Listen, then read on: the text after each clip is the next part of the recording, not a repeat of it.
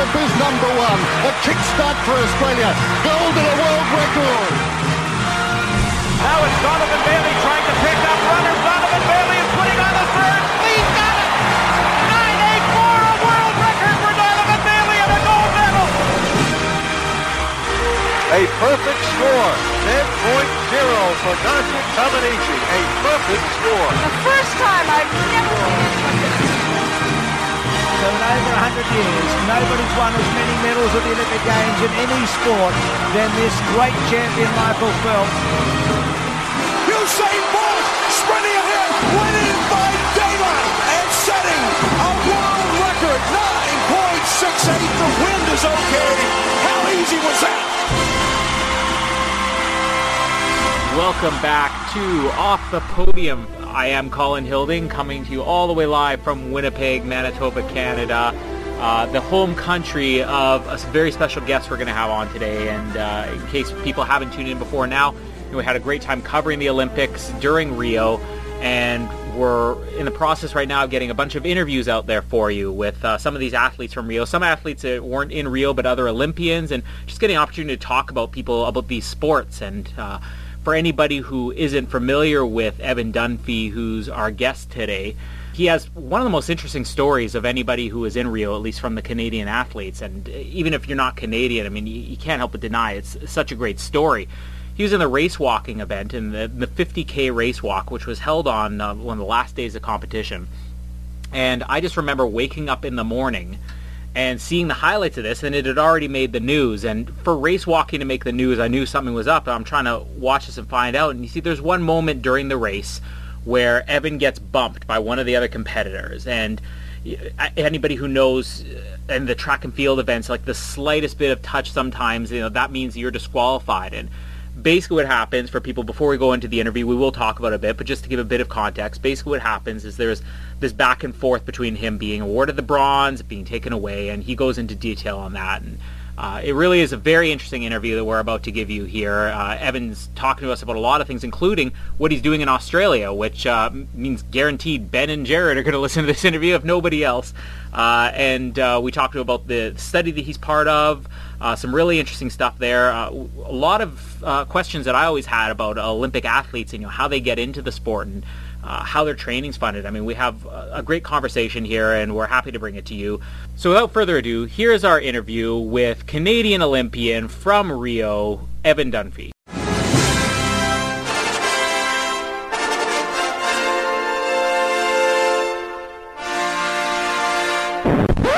And welcome back to Off the Podium for another one of our interviews with Rio athletes, all these athletes that we're watching throughout the summer, and now we're bringing you all these interviews where you get to hear from them in person. And I'm very pleased to be bringing the first Canadian interview that we have here.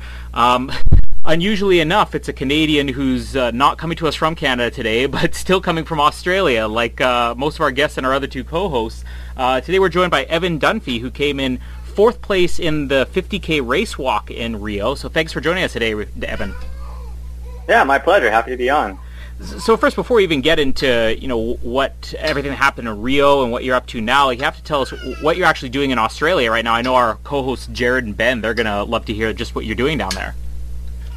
Yeah, absolutely. Yeah. So I'm based in Canberra right now. So not the most exciting of places to be in Australia, but we've been training here at the AIS for the last about 5 weeks now, and we're part of a big breakthrough diet study. So we're looking at the effects of high-fat diets on elite endurance athletes. Mm-hmm. And so there's about 29 athletes from all over the globe. We got guys from the U.S., Canada, Hungary, Lithuania, Poland, Japan, South Africa, Chile.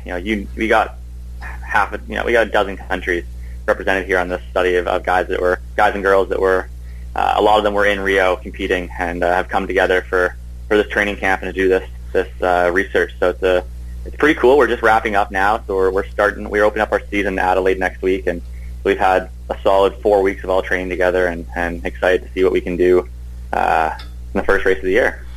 Is this your first time where you've been training in Australia? So this is actually, the study we're a part of is, it's a follow-up study from last year. So I was here last year for 4 months, leading into Rio. In November, I tried out the high-fat diet for the first time. 3 weeks, every ounce of food you eat is weighed and accounted for and monitored by an army of nutritionists and staff that help out with this sort of study. And we had some great success last year coming off the diet and going back onto carbohydrates and racing there. And so, after the 4 months, just got really fit and was more than happy to come back again this year to take part again. It's actually the 4th time in the last 5 years I've been down to Canberra to train. Wow. I just keep going back here to avoid the Canadian winter. Yeah. Well, especially, I mean, I'm sure you're from BC, so I'm sure you're keeping up with what's going on in BC right now. I mean, I'm in Winnipeg, and right now the BC winter is blowing us away. Like, we're looking really mild compared to them right now. Yeah, I think we're finally starting to gain some reasonable expectation of being allowed to complain. Yeah. With the rest of Canada. My aunt is actually, she's originally from Winnipeg, but she moved to Abbotsford. And I remember my mom used to always laugh, when she moved to Abbotsford, because she'd say, I had to shovel my driveway today, or I was wearing gloves today. And, coming from Winnipeg, I mean, that's like, okay, that's basically shorts weather for us. But you said you've been down there for 5 weeks now. So once this happens and the season's over, do you still go back to BC? Is that where you live most of the time? Yeah, still based in Richmond there, just south of Vancouver, and we'll go home and set up shop there for most of the year. Last year, with being an Olympic year, we were all over the place. We did camps, apart from the 4 months I did in Australia. I was only home from November till Rio last year. I was only home for 10 weeks total. Oh, wow. We were just sort of traveling around doing different training camps with different groups of guys and different altitude camps and stuff like that. So we were in Flagstaff, Arizona for a month, and St. Moritz in Switzerland for a month before the game. So this year is a little bit more tame. When I come home, I'll be based back in Vancouver a little bit more this year, which will be nice to have a glimmer of a home life as well. I know with this diet thing, I wanted to ask you a little bit more about that, because that's one of the first things that came to my attention. I think it was probably about a month or so ago, read an article on you online where it was talking about this, and it's very similar to something that my wife's, I don't know if it is the same thing, correct me if I'm wrong, but she calls it keto. Is that the same thing? It is? Yes, yeah, precisely. Okay. Yeah, because as I kept telling her, what my plans were for the weekend, I'm like, I got a couple of interviews, and then she's like, when are you doing the one with the keto guy? Like, she was all excited about to hear about this. She's been telling me this for the longest time, because I got into running, not nearly at like the 50K level where you're walking more than I could walk, even at a slow pace. But I got into running just like 10Ks and half marathons maybe about a year and a half ago. And I found it for the longest time so hard to do without carbs. And here you are, and you're doing it with, just all fat for the most part, high fat. And she's been trying to sell me this thing. A lot of athletes do it. I'm like, I haven't heard of one. Is it a huge transition to make? It is, and it's funny. So there's basically been the idea of high-fat diets has been around for a long time. And there was a study in 1983 by a guy, Finney, and he had 5 subjects, and the results of that study basically said that going on a high-fat diet is no worse than being on carbs. And that was kind of the end of the story for a number of years. And then in the last couple of years, we've seen this proliferation of anecdotal evidence of athletes going on to the high-fat diet and having quite some success. Unfortunately, there's not been much done with like elite athletes.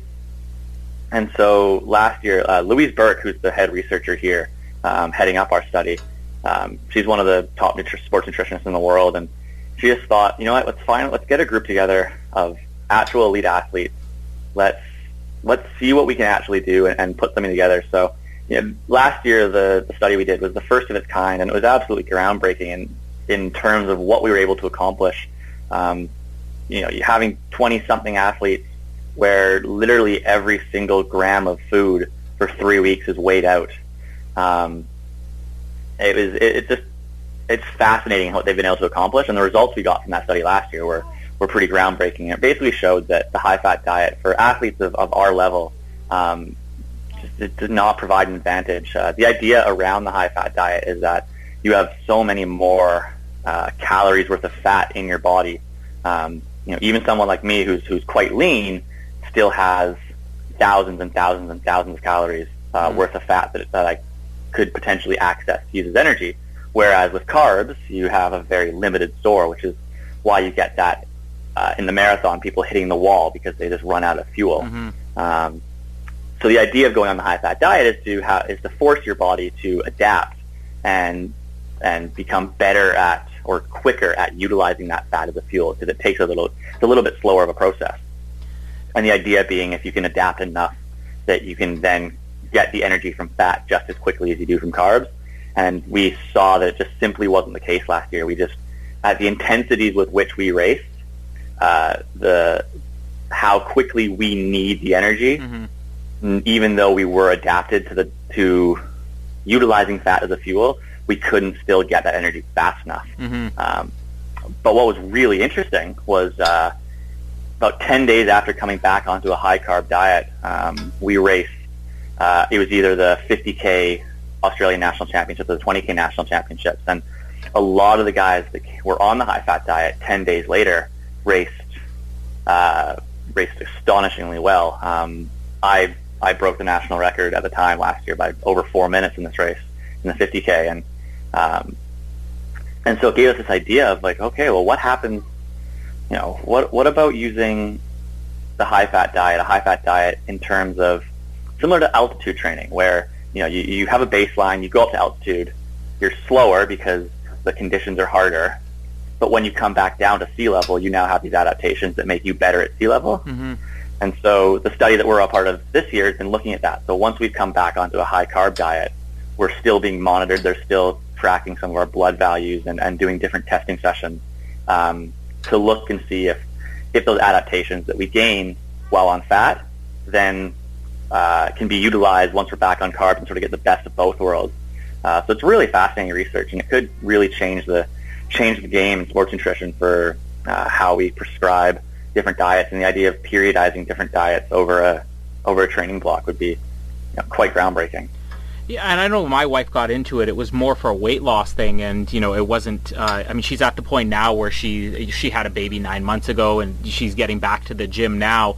And she was on this for the last couple of months, and people used to always make fun of her, calling it like the "I can't believe it's not butter" diet, because sometimes it would be like a scoop of butter with something, or whipped cream, or a lot of bacon and stuff like that. What's the typical meal plan that you have like during a study like this that you go through for breakfast and dinner? It's astonishing, because the diet, the makeup of the diet is about 80% fat, 15% protein. And then under 5% of your calories coming through carbs. So it's about, we were getting less than 40 grams a day of carbs, which is the equivalent of about a piece of white bread with honey on it.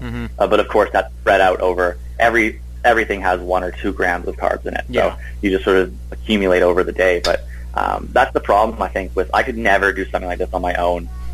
Just how technical it is and how hard it is to keep your carbohydrates that low, and it's pretty low in protein as well. People sort of just think, oh well, you're just eating bacon all the time, but the problem with protein is that the amino acids can get then converted into glucose and then used as carbohydrates would be used. So you have to really keep the protein down as well. So it becomes really tricky, and there were days where you're just literally after a meal just go, okay, well your fat's been a bit lower today. Here's 2 little sachets of butter, and you just go put them in the microwave, heat them up, and then take a shot of butter. It's quite ridiculous. But meals, we had zucchini pasta with a really fatty carbonara sauce, so the zucchini noodles, and so you get really creative, and some of the food was really quite good. But it's something I could never endeavor to do on my own. You're doing these huge endurance races, and have you actually done any of them? Like you said, you did the study last year, but have you completed any races where you were eating just the fat going in? Like, how did they actually monitor what the difference was? Did you do a trial, like a 25 or a 50K when you're doing it, and then another one when you started eating the carbs again? Yeah, so we had a few testing sessions. So one of our testing blocks was a 10K. So we did a 10K time trial race before the diet started, and we did another one at the end of the 3 weeks. Had to do 10K because of just fitting it into the proper training year, and you can't really have guys do 220Ks on the front and back end of a hard 3-week training block. The 10K was sort of the sacrifice we had to make in terms of that, in terms of actually getting a real world performance that people would try their hardest on. So those times that I've done the high-fat diet, I've been slower on the post-test for the 10K time trial, despite having had 3 really good weeks of training. So it wasn't significantly slower. It was always sort of a little bit slower, but the real telling thing was we had this other test. It was a 25K walk at or around our 50K pace, and every 5 kilometers we would come in and do a kilometer on the treadmill with the gas exchange mask. So they'd measure our oxygen use and how much oxygen we're using for a kilometer, and then we'd go back out and do another 5K and then come back in. And the data they got through that was fascinating. It just basically showed that while we were able to still maintain our 50K race pace for that whole 25K, it was costing us significantly more in oxygen, and it just wasn't. There was no advantage to it. So that was probably the most telling test that we did. And then this year we've done the same thing. So we did that 25K tempo beforehand. We did one on the fat diet, and then at the end of that week we did one where the first time we got carbs was the morning of the test. So we hadn't had a carbohydrate meal in 3.5 weeks, and then we got raisin toast for breakfast and jam and stuff, and then went and did a 25K like right out 2 hours after that. And so that was really interesting to see. I basically went immediately, once I got those first set of carbs, went right back to where I started on the pre-test. Oh wow! How does your stomach feel after being off of it? Undid. Like when you've been off of it? Yeah, it was a little bit tricky. It was a little bit tricky. A lot of us were sort of just feeling a little bit off, and just that something, our body sort of was going, oh, this is different. What is this? And then again, we did a week back after carbs. We did another 25K session, and pretty much across the board. I don't know what the VO2 data was, the oxygen uptake data was, but in terms of how fast people went and how good people were feeling, guys were just flying this last test. Like it was pretty cool to see how fast everyone was going. So it bodes well for Adelaide next week, that's for sure. Even just when you say 25K just in these tests or whatever, I mean, that just seems insane to me. It's funny because everybody I know thinks that I'm insane for the amount of walking I do or running and everything. I mean, I basically will walk to work, which is about 10 kilometers, and then I'll walk home after work, which is 10 kilometers on the way home. And people think that I'm insane for doing this, and here, just as like a sport and competitively, you're doing like twice the amount of that. I mean, I'm not even sure, how does somebody actually get into a sport like this? Because it's not like race walking is something that you have in track and field in school, How does somebody actually get into this sport? Yeah, I mean, a lot of it comes down to just opportunity. So in British Columbia, we're very lucky that it is part of our junior development program in track and field, and it's part of our high school program. So there's lots of opportunity to be exposed to it. I grew up running track from the time I was 9 years old, and I actually started race walking when I was 11. Oh wow! It was born out of my brother had his appendix taken out. His high school track coach thought, well, there's this race walking thing.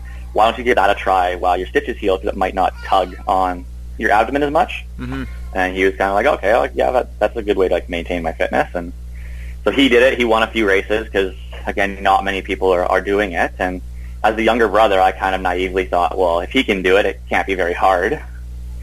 So signed myself up for a race and showed up. And I still remember my first race. It was when you're a kid, it's not the 20 and 50K distances. It's a 800-meter race back then. And I was on the start line, and there's a kid next to me who's that kid that wins all the races.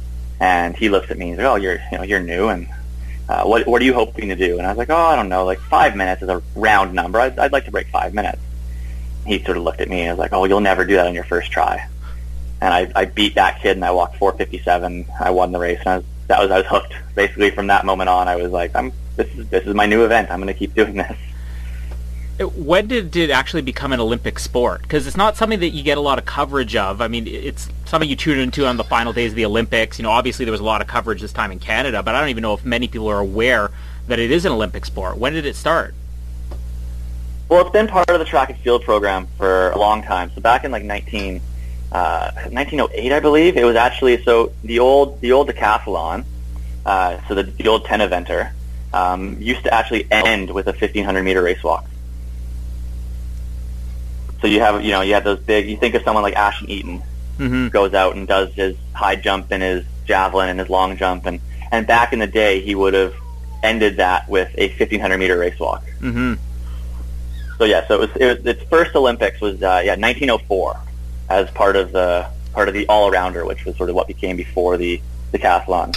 And then in 1908 they had a 1,500-meter and a 3,000-meter sort of individual race walk, and it's basically been in every Olympics for men since 1908, except for I think 1924. So it's been around. It's one of the stock standard events that's been around forever. You're right. In Canada, especially, it's just never had the exposure. We actually have an Olympic medal from 1992 by Guillaume LeBlanc in the men's 20K event. But and so the Quebec tradition, there is quite a big tradition in Quebec of race walking, and so there. Guys like Guillaume LeBlanc, Francois Lapointe, Marcel Jobin, they're all sort of for athletic fans or sports fans that grew up 80s and 90s are sort of household names in Quebec. They were well-known athletes back then, but we just never had the proliferation across the rest of Canada really until we're just starting to see it now a bit in BC. And when you were a kid, and you started getting into this as your sport, were you aware that it was in the Olympics? Was this the event you'd watch and like, one day I'm going to be an Olympian and I'm going to be a bronze medalist or a silver medalist in this event? I think back to, I kept running, race walking and running were sort of went hand in hand, and I was a Canadian kid. I played hockey as well, and I think my first inclination I want to go to the Olympics was after watching Sydney in 2000. So I would have been 10 years old. I remember doing a school project. It was one of those ones where you write down what you want to be when you grow up, and I said I want to be an Olympian, and the teacher was sort of like, "Oh, that's really great, but like, you want to write something else down as well?" And I was like, "No, this is good. Like, this is I'm going to stick with this." And it was always something that was in the back of my head as something that I wanted to do and achieve in my life. And really, I guess it wasn't really until I was 18 or 19 and got to university that I really started to understand what that meant and what it was going to take to get there. And really, it went from being sort of a pipe dream to an actual goal with a plan on how I was going to get there. See, the thing that's always been most fascinating for me is because there's so many Olympic sports, and it's not like, hockey where people are like, I'm going to make a career out of this. I mean, most of these people are probably doing it just for the love of the sport. At what point does somebody even realize, okay, I have a shot at making the Olympics, and this is something that I could do long term? Yeah, it's funny. I mean, one of the things I love about the race walking community, and you see it in stuff like the study I'm here, like, where in what other event would you get 29 athletes from every continent agree to be poked and prodded for 3 weeks, and on a, some guys on a diet that they know might not help them at all, but they're willing to do it because it's going to be a good training camp, and you're going to meet a bunch of, you're going to have, it's going to be warm and all these other reasons, but like to actually sacrifice that time and come and train with everyone, like, it's such a cool community. And I think part of that is because of what you said. Nobody grows up thinking they're going to make a career out of this. It's just a group of guys that, guys and girls that think that they have some sort of potential and they want to, pursue that and see how far they can get. Nobody's in race walking for fame and glory. And I think it makes a really interesting subset of people that you get to meet and compete against, and everyone's just sort of there to reach their own personal potential. It's funny you said we both said it's not really like a well-known sport here in Canada, but the most interesting thing is that coming out of Rio, especially here in Canada, and we kind of joked on this show when we were doing our preview episodes that I wasn't going to have a lot to talk about when it came to Canada. It was going to be a lot of Australian, and then Canada just blew everything away. But you didn't win the medal in Rio, and yet somehow I think maybe next to only Penny Oleksiak and Andre DeGrasse, you came out of it with more media coverage than anybody of the Canadian medalists in Rio. I mean, was it weird for you to see so much publicity coming out of this and yet not have won the medal? It was incredibly strange for me. I still, that the afternoon of the race, I hadn't grasped what had really happened yet, or the levity, and I didn't even know that CBC had shown the race. I had hoped that they would be playing it online, and that I said the night before the race, I'd written on my Facebook to my friends and family, I think it was a 4 a.m. start back in Vancouver, and I said, look, I don't expect you guys to wake up at 4 and watch my whole race. Wake up at 6, and if I'm still in camera shot, maybe watch for a little bit. That was, and then that was to my family and friends. Those were the expectations. So it wasn't really until I got back into the village that evening of the race and got a phone call from our communications manager at Athletics Canada, and he sort of said, look, you really need to say something. People want to hear from you. And I kind of laughed at him. I said, what are you talking about? What people? Who are these people you're talking about? He's like, no, people are talking about this here. And that was sort of when I first realized that it had actually been, picked up as a story and had become sort of what it had become. And so it was fascinating for me because, one of my big goals in the event and in track and field has been to leave race walking at the end of my career with it having more respect than it did when I started my career. And that just leaps and bounds further than I ever imagined possible, just in that one day of racing. So it was pretty cool to see. People went from thinking, oh, that's a stupid sport and it looks funny, to thinking, oh, it looks funny, but oh my God, does it look hard? And that's it does look funny, and I'm totally fine. But it's been great to see people now being able to hold that idea that, okay, it can look funny and also be incredibly challenging at the same time, has been the coolest sort of thing to see. And I that 50K in Rio, not just in Canada, in Australia as well. Jared Talent, who ended up finishing second in the race, right? He picked up his 4th Olympic medal and cemented himself as one of the best ever. And there were so many different headlines in that race that created it was just a fun race to be a part of. There was no Russians in the race to worry about, and it was. I remember thinking during the race how good of a race it was to be a part of, and so it was cool to be. Yeah, it was just cool to be a part of that. And it was your first Olympics, if I'm right? It was, yeah. Mm-hmm. Now, you'd done the Pan Am Games the year before. Did that in a way prepare you for the Olympics, or what other major events are there leading up to this? Yeah, so I've done a few World University Games, which are they're the second largest multi-sport games in terms of athlete size. So they actually have more athletes than the Winter Olympics. So wow. You get a really good sense at those types of things of how the village works and some of the logistics around being in a games environment. Commonwealth Games in 2010 as well.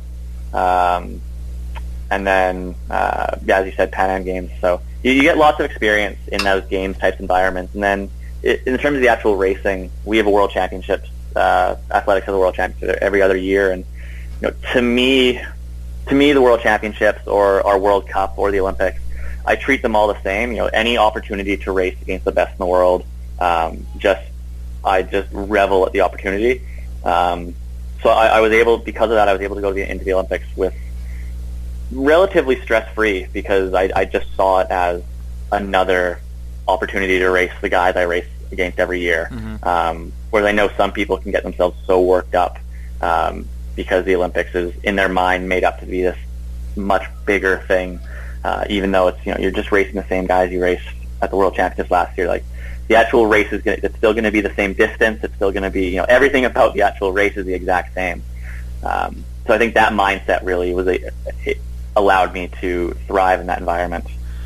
And the other thing that's interesting about this is that you mentioned how it was originally tacked on to the end of the decathlon or whatever, but it's not like 50K is the only event you competed in. I mean, in Rio, you did was it the 10K or 20K as well? Yeah, the 20K. Yeah, so they're a week apart, or they were a week apart at the Olympics, which was nice. It allowed a bunch of us to do the double. Mm-hmm. Now, do you have one where you feel like going into Rio or the World Championships or Pan Am Games or anything, is there one where you're like, this is the one where I think I have the best shot in, you want to focus on that? Because how many different distances are there that are competed on that level? Yeah, so Olympic and World Champs are 20 and 50K for the men, and so you only really get a handful of guys that will attempt the double, and a lot of us that do attempt it are the Commonwealth guys that are all good friends and just do it because we want to beat each other. Mm-hmm. It's fun to try to say that you had the best combined score of the two races or something like that. I definitely almost anyone who does do the double focuses on the 50K, mm-hmm. and then uses the 20K as sort of their secondary event. It's a lot easier to step down in distance than it is to step up in distance.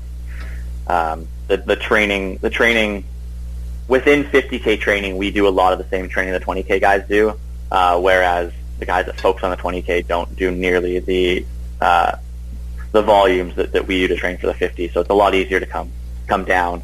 But for me, in that 20K in Rio, it was really just about getting rid of some of the jitters, going through that process in the call room of understanding, okay, this is your first Olympic race.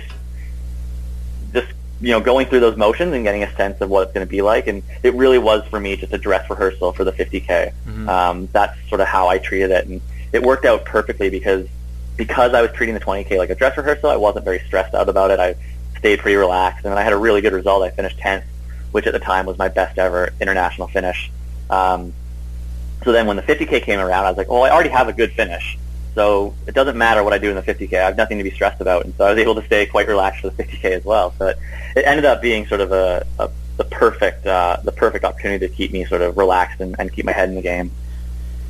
For people that aren't familiar with race walking, or maybe they only see the clips, I mean, when you get these endurance races and you guys are out there, I mean, for the 50K, probably 3.5 to 4 hours, there's probably not a lot of people who are sitting there watching it 3.5 to 4 hours on TV, or not even necessarily a lot of networks that are going to cover it. I mean, I remember waking up and watching it, and they were kind of showing clips of it. This was after it had already finished. You said it started 4 a.m, so first thing in the morning I wake up and hear some clips of it. But with such a long race like that, the most interesting thing about it is that you have a crowd. I mean, you're going basically around a track. What's the distance of the track that you circle? Yeah, so because we're a judged event, so race walking we have 7 judges that sort of watch our technique and can give us warnings that can result in disqualification. So race walking, just very quickly, there's 2 rules. You have to have 1 foot on the ground at all times, and you also have to have your front leg has to be straight at the knee when it comes in contact with the ground. So the judges watch for that. And because of that, we aren't like the marathon, where the marathon course can be big 10K loops, or even like a point-to-point. You can start at one part of the city and end 42K across the other side of the city. The race walk needs to be on a very closed, tight loop because the judges need to be able to watch you constantly. So we race on either a 1K or a 2K loop. Mm-hmm. So in Rio, the 50K was on a 2K loop, which from a spectator point of view makes it an absolutely brilliant race, mm-hmm. Because you can actually watch the race unfold in its entirety. You can watch almost the entire. You see, out of that 2K, you can probably see guys for about 1,500 meters of that 2-kilometer stretch. So you really get to see everything unfold instead of just having all these marathon guys come running by you once or twice. So from that point of view, it makes it really interesting. And then, so in Rio, there's a bunch of bars that were set up along the course. So I had about 20 to 30 family and friends that were there watching, and 8 o'clock in the morning, and they just had a beer in their hand constantly. And it's just so much fun because you just guys get so rowdy and I went to London in 2012 to watch my teammate compete, and I can just remember watching him in the 20K, 2:00 in the afternoon. We were standing there, about 20 of the guys I went to university with, staring at Buckingham Palace across the street. We have a bucket full of beers, and we're watching our teammate compete at the Olympics while getting drunk on the sidelines and cheering and yelling at him.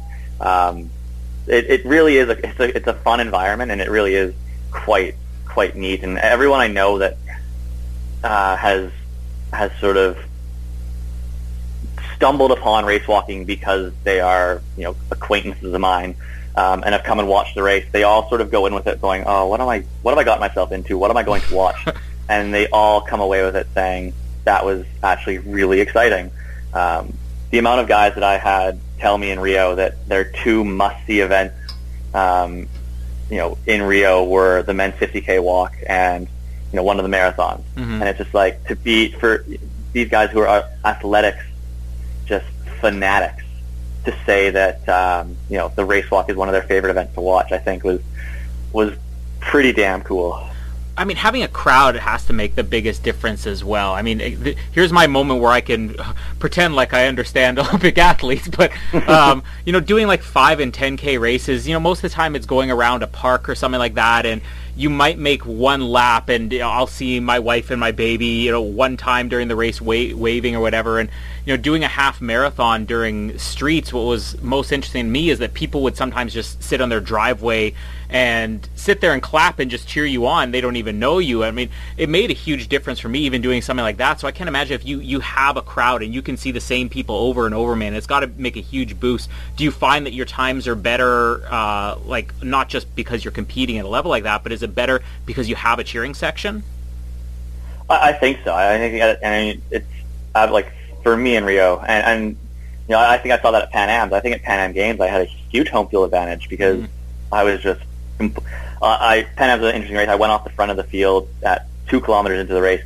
They were just going at a pace that was too slow for me, and I knew if it came to a sprint finish, so to say, which in race walking is still like a 5K. Mm-hmm. But I knew that I didn't have a chance against some of these guys because it was a 20K, and so I made the decision very early on in the race to go off the front of the field. And I remember thinking afterwards, I never felt like I was alone because I just had this, huge relative in race walk terms would have been a couple thousand people, but a couple thousand people around the course there just cheering for me the whole time, and it just never felt like I was by myself. And I really think that spurred me on to victory. And Rio felt like a home race. Like Rio felt exactly like Toronto did because we had so many family, and I had so many family and friends there, and because the community is so close, like all of the Aussie parents and cheering section was cheering for the Aussies, and then they also cheering for the Kiwis and the Canadians and all this stuff. So everyone was just sort of cheering for everyone. And I remember about 4K into the race, 3 or 4K into the 50K race, I had to actually yell at my brother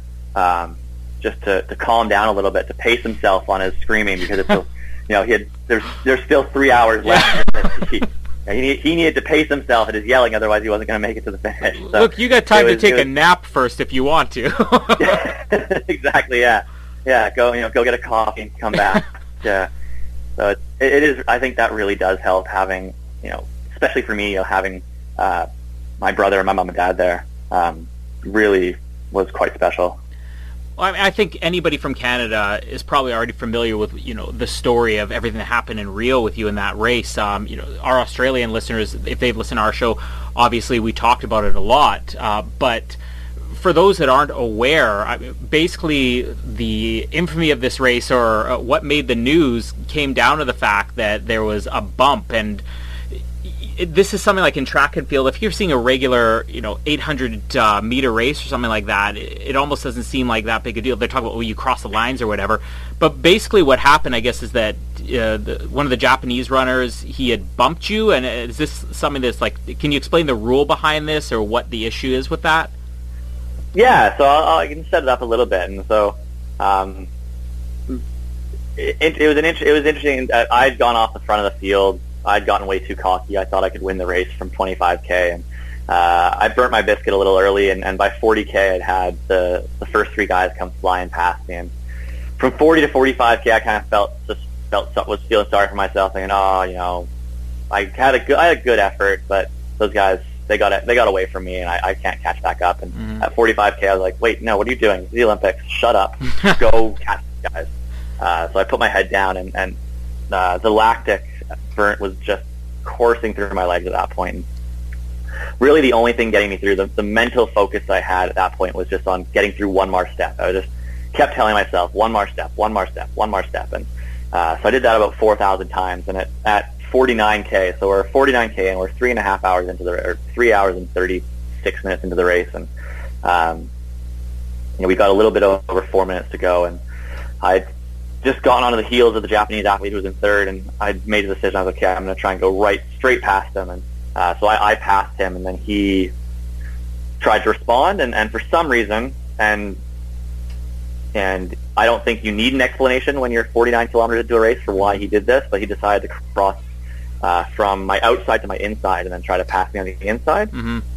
And we ended up both sort of getting too close to each other because neither of us could walk in a straight line at this point. And so we got tangled up. And from my point of view, what ended up happening was that if you watch the video, we sort of get tangled up. I take about 10 more steps before I actually knees buckle. Mm-hmm. And it's so funny because I watched that moment, and it whatever it is, 2 seconds, 2.5 seconds, but I can remember each process that was going through my head in that time, and it feels like in my head it was more like 2.5 minutes. Yeah.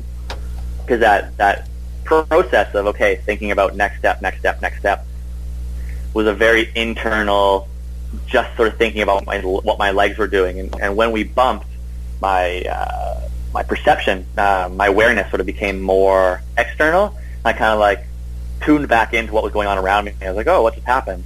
And the second I did that, my legs sort of took that as an excuse to say, hey, we don't need to work anymore. We're done. Mm. And so it's funny to break how I can, in my head, I can break that down and see exactly why it was that there was like 10 steps in there before my knees buckled. And it was really funny because after the race, on social media, Hiroki, the Japanese athlete, was initially disqualified for that, but then reinstated on appeal from the Japanese. Mm-hmm. So when he was initially disqualified, having all these messages from Japanese people on social media telling me, calling me a cheater and how I faked it and how I took a dive and all this stuff, and even a lot of Canadians saying the same thing. And it was funny because I should have probably been like quite upset by that, but the second I saw the video, I went, oh, I can totally see why it looks like that. Mm. The sort of messed up way my brain works went, oh yeah, I can totally see why people thought I was faking it. There's this moment in the video too where I don't know if this was frustration or whatever, or if it was maybe, like you said, your knees are buckling, you're panicking. There's a moment where you throw your arms up in the air like panic or frustration or something. Do you remember that? Yeah, so it was more of I directed my hands down as if I was pleading with my legs. I was like, no, like, come on, legs, I need you. Like, we can do this. We got 4.5 more minutes. Just give me 4.5 more minutes. I think it was more of a pleading with the legs. Like, we can do this. We can get through this. Sort of feeling that was going through my head at that point. Mm-hmm. And ultimately, I mean, what happened was when the decision was overturned, the news media, I mean, it's so hard to follow all these rules and everything, but the news media was saying almost like there was another chance to appeal it again. Like, was there an opportunity where you could say, I want to fight for this bronze again? Yeah, so we could have, because the initial disqualification of the Japanese athlete was done by the track referee, so we never actually filed an appeal in the first place. So the Japanese appeal had been the first appeal, so we had right of second appeal, which I could have taken to the Court of Arbitration for Sport. And so basically after the race, I basically said, I'm not making any of this. I am in no condition to make decisions. I'm going to delegate that role to somebody else for now. But once I recover and get some food in me and all that stuff, then I will come back in and take over the decision-making process. And so when I got back to the village a few hours later, we had just found out that the Japanese appeal had been successful, and I had the Canadian team lawyers and all these people telling me how to file the next appeal and all this stuff. And I just sort of said, look, let me go get some food. Let me think about this. I'll call you back. I went to the dining hall with my coach, and I just sort of sat down. I said, look, I don't think he did anything wrong. I don't think any of the guys in that race think he did anything wrong. I don't want to pursue this anymore. I don't feel comfortable continuing on to fight for a medal that I don't think, that I think would have been ill-gotten. Mm-hmm. And my coach said, good, I agree. I wasn't going to say it, but I agree with you. Let's okay. Call the guys up and tell them. And so called the lawyers up, and they begrudgingly accepted because they were pretty confident they could win the case. So I think they were excited for it. But it was one of those things where it was not worth it. I had to think about 20, 30 years from now, if I had that medal, would I look at it with the same sense of achievement and accomplishment as I would any other medal? And I couldn't confidently say yes to myself, and I think that was sort of the big point that I used in my final decision.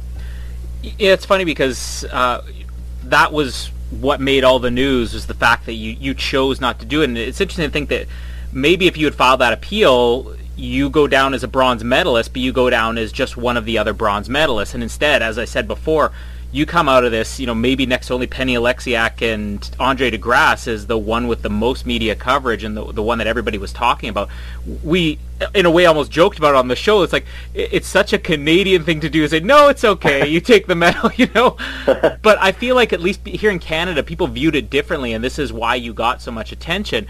It's what you said where you're like, I don't believe that cost me the race. And that's your real opinion. Like, you believe that I could have won a bronze, but did this one bump necessarily cost me the bronze? Maybe not necessarily. Like, you still hold to that you probably were destined to be fourth place in this race one way or the other? Yeah, you just never know. Hiroki looked like he had a bunch left in the tank when, he did pass me again. So that's the other thing, is people don't, it wasn't that we bumped while I was passing him. We bumped while he was coming past me. So you never know what's going to happen. And the other not problem with it is, the other thing is that, my goodness, is he a nice guy? He would never, having met him and talked to him and gotten to know him, it was so abundantly clear that he would never have done anything like that on purpose. If it was a Russian athlete, let's say, different story. Mm-hmm. Completely different story. But the telling, one of the big telling things for me was we were in doping control after the race, getting ready to do our urine test, and it's a good environment because there's no media in there. There's just you and your coach, and so you can sort of relax a little bit. And Hiroki came up to me and through his translator, and this was at the point when he had been disqualified. So I'm currently sitting in third. He's currently disqualified, and he approached me and said, how sorry he was for what had happened and all this stuff, and that was made it pretty clear to me that he hadn't done anything on purpose, and it was not intentional. So he really helped make the decision quite easy. Yeah. That's the other thing that's interesting, because Canada was on the other end of this, right around the same time with the men's 4x100 relay, where we came in that fourth. night. Yeah, that's right. It was the same day. And it's interesting because we were on the receiving end of getting the bronze because the United States was disqualified. And I don't know, I kind of have mixed feelings on even that too, because I understand what you're saying about 30 years from now, how are you going to feel about winning that one? Would Canada have won that? I think it was Justin Gatlin whose foot crossed the lane or something like that. And would we still have won? It's such a technicality. Does that actually mean we were the third best? And in a way, I feel like maybe Canadians accepted that because Justin Gatlin's not exactly the most popular athlete in that sport. So maybe being the nice guy does make a difference in this case. I think it also comes down to having objective or subjective rules. So in that 4x1 relay, it's very objective. You stepped on the line. Mm-hmm. It's a rule you can't step on the line. It's very clear cut. And the other thing that makes it a lot easier is that we were on the opposite end of that 4 years ago in London, when we came third and were disqualified for having stepped on the line. So, it's that event is just such a crapshoot, and I think that's part and parcel is just there's going to be teams that get disqualified. It was funny that actually those last 2 days of Athletics Canada we ended up getting third there, but we had fourth for myself, fourth for Melissa Bishop, fourth for Muhammad Ahmed, fourth for our women's 4x4 relay. And I remember joking with some of the athletes, like, we need to get, Tokyo 2020, we're going to have a fourth place medal. We're going to call it the Maple Medal. We're going to give it to all our because it's such a Canadian place to finish. Yeah, it is. It's just, right, kind of like really close, but just not quite there. So I think, come Tokyo, we're gonna have the Maple Medal for all our Canadian fourth place finishes. All the fourth place finishes on our show during Rio, every single day, if we finish fourth, I was basically saying, hey, this is like a Canadian bronze. It's still something. The same thing happened even in the Winter Olympics. What I was actually interested about was, like, with this media coverage and everything that happened, I'm guessing if you're like the top athlete in the world, you're probably going to be interviewed afterwards. Like, did you have any expectations going in that even if you did finish this and you did, get a bronze, that you were going to be talking to, Ron McLean or whatever a day later or a few hours later? Or are there any expectations about the media coverage you're going to get off of this? Absolutely not. We never. I prepared for the 3 hours and 40 minutes that I was going to spend racing, and then naively never really had a second thought after that. But I think it's really easy to do for me, or for myself at least. I find it really easy to do media stuff because I don't really have a narrative that I'm trying to sell. I'm just happy to come on and just talk about whatever people want to talk about. I really don't have any topics that are off limits. So I find it really easy when you never have to spin anything, when you never have to be pushing an agenda, which I find a lot of athletes try to do. It becomes very simple and easy to do media stuff because you just have to talk about yourself, and you should know yourself pretty well. Yeah. Well, there's the evidence that there in no way did you take a dive too, because then you have something to spin there. Yeah, exactly. Yeah, then you have to, keep your story straight and remember what you said to who and all that stuff. It just becomes easier if you just sort of are full blown honesty from the get go. So it makes it quite easy. So what's the typical training season like? Like when you're not, Rio's done, obviously every single year you still have a season, you're competing. What's the competition season like? What's the training season like? What type of months does this cover, and what type of hours a day does this take for you? Yeah, I mean, it's definitely, it's a 12 months of the year thing. After Rio, I took a few months off to sort of decompress. I actually did some running, so I actually went and ran a half marathon, and we ran our BC Cross Country Championships, and just stayed active doing something different to have a little bit of fun. But typically our training schedule, training 10, 11 months of the year, big heavy weeks. So like if I'm on a training camp, so for example, before Rio when we were in St. Moritz, 180 to 200K a week. Part of that will be, so Wednesday and Saturday we'll usually do 40 to 45K walks in the morning. And then, sometimes another 5 to 10K in the afternoon.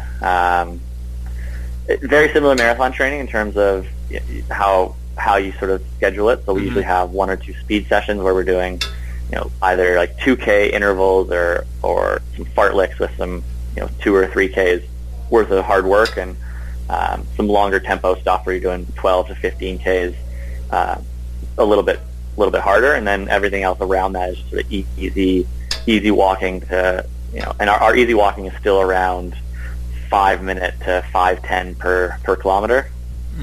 So you're always moving at a fairly brisk pace. And for the competition, like how many major events a year do you compete in for this?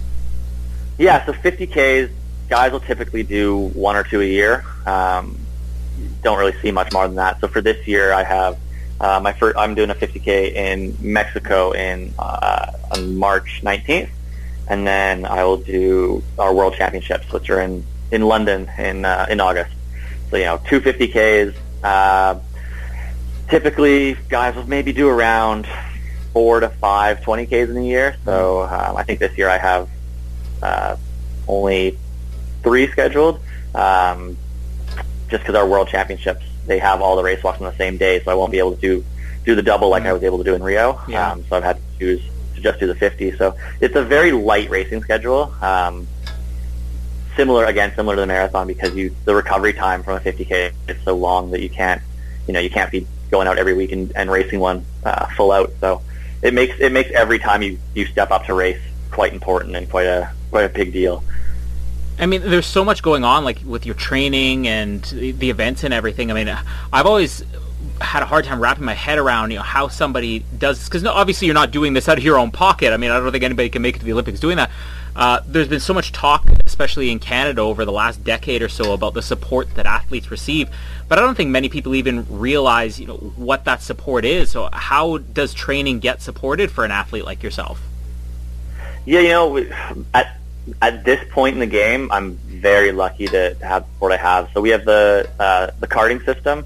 So we're athletics has about 65 athletes who are supported through government athlete assistance, which is $1,500 a month, which goes a long way towards living and training expenses. Obviously, it's not enough to live off of, but it really takes the burden off people having to work full-time jobs. And then in addition to that, I'm lucky enough to get some additional support through Own the Podium. Mm-hmm. So they help cover training-related expenses like training camps, like airfare, hotels, accommodation, stuff like that. So, I'm very lucky now at the point where I'm not having to do too much out of pocket, and mm-hmm. I have a good sponsor in Tech Resources, the mining company, who helps support me as well. So it's great to have a few sponsors that believe in aligning themselves with my passion, both on and off the track. I think athletes, when you're given money from the government does not give people money for no reason. Mm-hmm. So I do feel like as amateur athletes in Canada, we have a duty to give back in some way. So I try to be very active in the community and go and do a lot of school talks and just try to use my story and use what came out of Rio for some good, to try to get some more kids into sport and sort of learn the amazing values and life lessons that I got to learn through sport, because I think sport has this amazing ability to sort of mimic real life in a very safe environment where you can kind of mess up and it doesn't really matter, but you still have to have all these skills that you need in the real world, like teamwork and dedication and commitment and time management and goal setting and all these things that pay so many dividends when you're an adult and in the real world. Sport kind of forces you to learn those things at a young age. Mm-hmm. So I really think there's some power there. So I'd love to get into the schools and try to convince a few kids that sport's the place to be.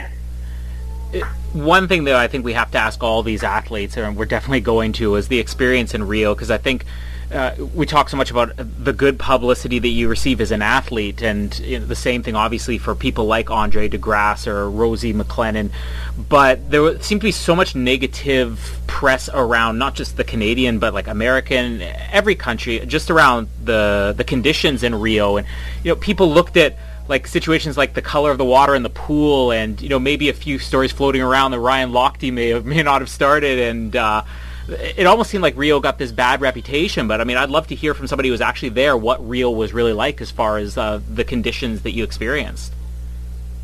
Yeah, I think the general consensus really was that Rio did an amazing job for the resources they had.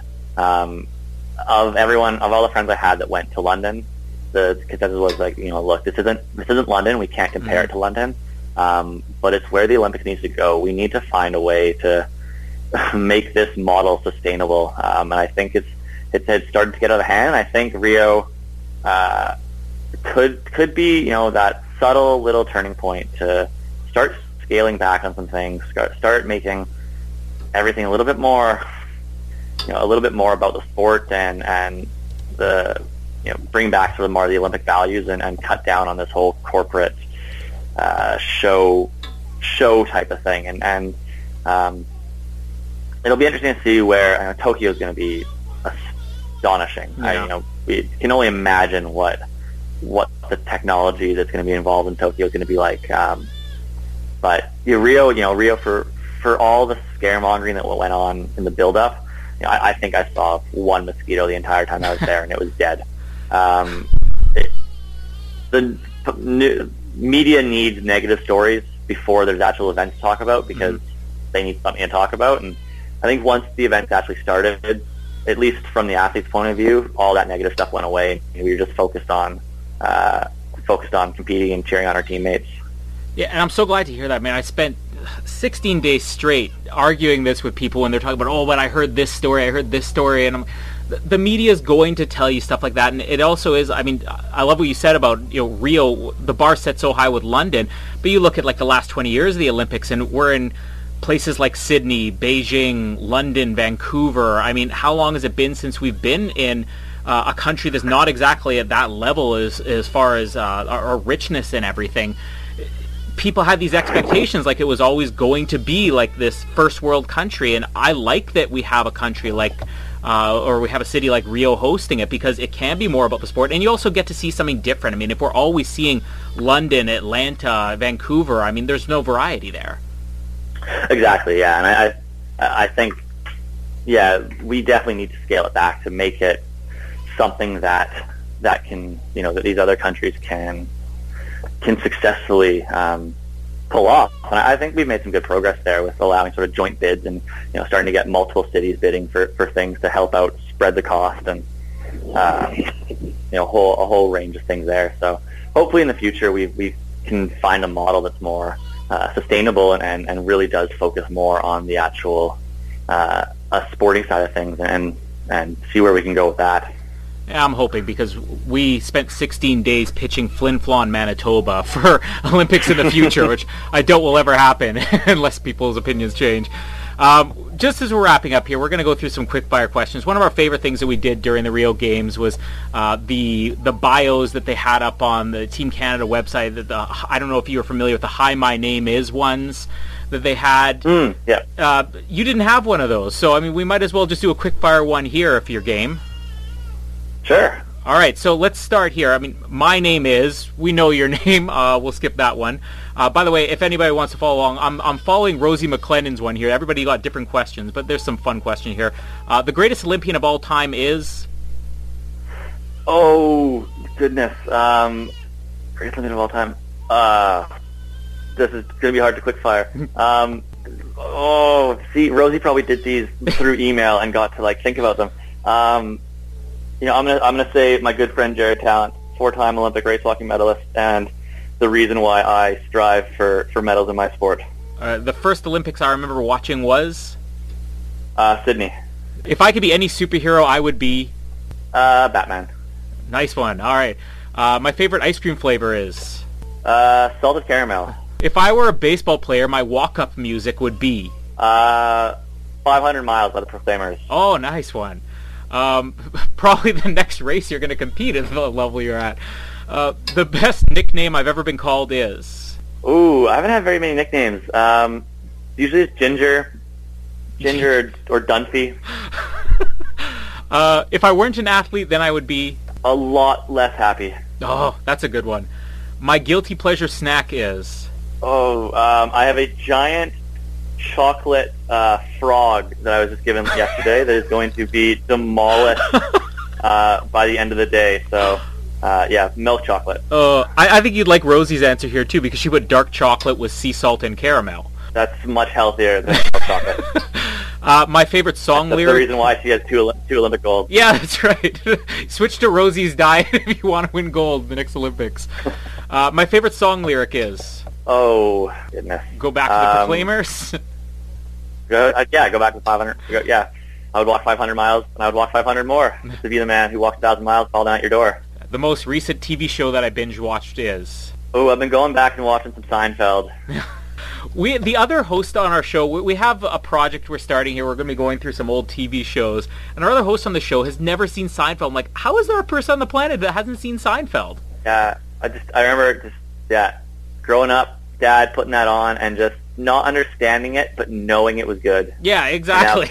Now being able to understand it and go, I was right, it was good. I'm going to have a backup question for this one, but my favorite place in the world to compete is?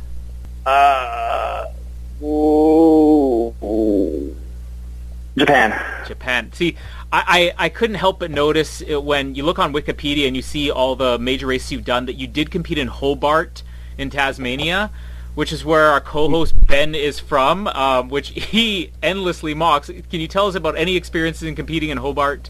Oh my goodness. So it was the 2012 Olympic trial for the Australians. It was the hottest day on record in Hobart. We started our race in 38 degrees. It was the most treacherous experience of my life. I guess it was a Saturday night. We started the race at 6 p.m. right down the main street there with all the pubs. And so you have the guys going into the pubs for their, to start their night, and then you have a bunch of race walkers. So as you could probably imagine, the comments that would start to fly. It was definitely a interesting race, to say the least. And we had, I think, in a race of 60 people, I think 40 of them ended up dropping out because it was so hot. Oh, wow. So it was a war of attrition. It was definitely not a fun one to be a part of. Well, the next time that you're in Hobart, make sure to hit up our co-host Ben Waterworth and get him into race walking with you. Absolutely, we'll go for a walk on the main strip. Final question here. My biggest fear in life is not be able to sport. I have to say, Rosie McLennan, the most bizarre answer for this, where she answered train tracks and being around trains. Interesting. Have you ever met Rosie? I have, and that seems out of character even for Rosie. Some type of fear of train tracks there, but no. I'll have to keep that in my back pocket. If I ever need to use that. The most unfortunate thing is that we can't get you to draw a picture here, because some of the most fun we had was that these athletes were able to draw a picture of themselves, and like I remember Gavin Schmidt, the volleyball player, drew a picture of himself in a bunny suit for some reason, and we had no idea why. If you did draw a picture of yourself, what would it look like if you could describe it to us? My artistic skills are so lacking. It would probably be a stick man. I mean, and a stick man these days isn't far off what I actually look like, so I feel like that's fairly apt. I can throw one more question out here. This is a good one, just looking through some of the other ones. My favorite sports movie is? Oh, favorite sports movie? Prefontaine. Oh, that's one of those movies that most people don't even know of. Like, it's such a great movie and such a great story, but I mean, that was like about 20 years old now? Yeah, it must be, yeah. Just the run. Any runner will have seen it. Mm-hmm. Yeah, it's classic. One day, maybe we could be watching the Evan Dunphy story, and I wonder what would be a good name for the Evan Dunphy story. Oh, a friend told me yesterday her autobiography, and I feel like I want to steal this. So there's 27 single servings in a jar of Nutella, mm-hmm. and so her autobiography was going to be 27 servings at once, and I feel like that was. I love that.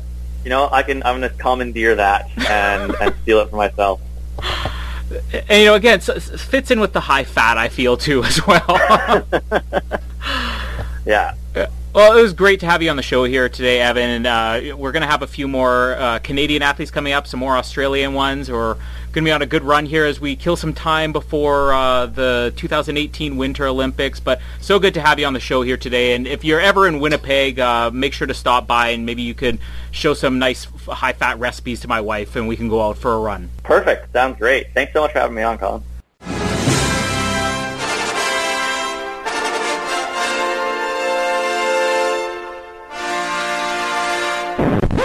Thanks again to Evan Dunphy for being our first Canadian guest that we've had on. I obviously was huge following the Olympics, and Evan Dunphy was a story I remember Ben and Jared all the way in Australia and them watching the Australian coverage. And as they kind of admitted, Australian media being very similar to the American media, as we mentioned on the show, where very one-sided towards their own country, and even they knew of this story going in. It was a huge story during Rio, and it's great to hear it from his point of view in a long-form interview. We do have more coming up. I'm not going to give away the names just yet. Going forward, just keep checking it periodically because we're going to have more interviews coming. Ben has a few Australians that he's lining up. I've got some more Canadian athletes. We're going to bring you as much of this as possible. And we had so much fun covering the Rio Olympics during Rio. Off the Podium really just started as a side project from some of our other podcasts, and we probably had more fun doing it than any of our other shows, and we've been looking for an opportunity to bring this back, and we hope to have a lot of content for you. And we're going to be getting ready for the 2018 Winter Olympics as well, and hopefully we'll be able to bring you some interviews leading into that. Also just me, Ben, and Jared sitting down again and talking about our expectations coming into that. So lots of episodes still to come. Interviews, episodes, lots of stuff. Off the Podium, madness, insanity, hilarity, comic geniuses like we are on all of our podcasts. But thanks again to Evan Dunphy for the interview today, and stay tuned for more Off the Podium.